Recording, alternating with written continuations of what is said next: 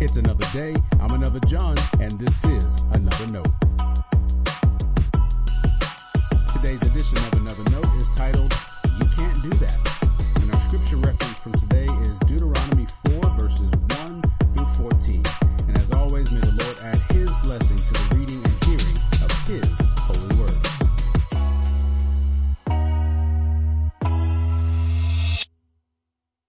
When I speak of discipleship, I often use the word commitment. You and I commit to following Jesus. We commit to pray, to read scripture, worship, give, and to serve. And that language is helpful, but I also believe it is incomplete. To commit to something means to either do something or follow through with a promise. Again, that makes sense when talking about following Jesus. We even have a hymn titled, "Oh Jesus, I Have Promised."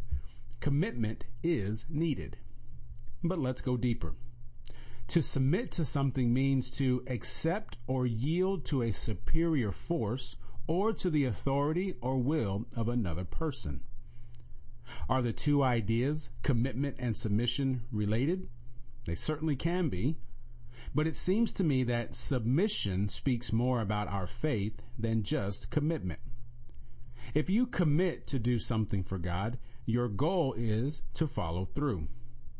And I can't say enough how good that is. The church would be better off today if more people committed their lives to Christ in meaningful ways and followed through.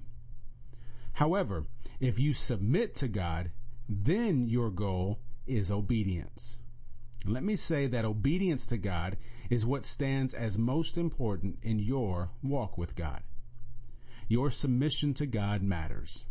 Jesus made it simple when he said, "If you love me, keep my commands." How many of us say we are trying to love God without actually being obedient to God? From what I can tell, too many.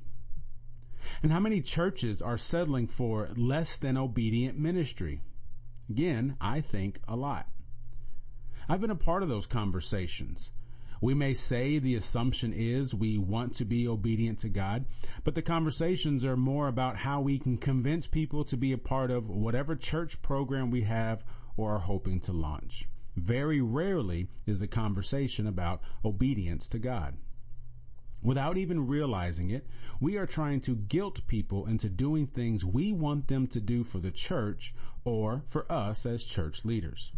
We beg people to commit without teaching or expecting obedience. And that is not discipleship.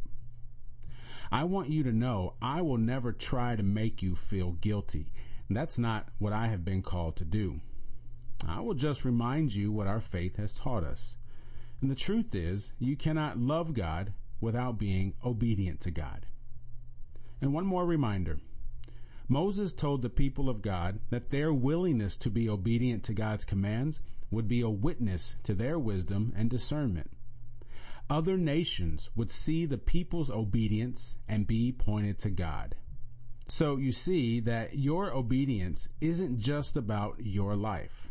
It's about showing other people that Jesus is worth following.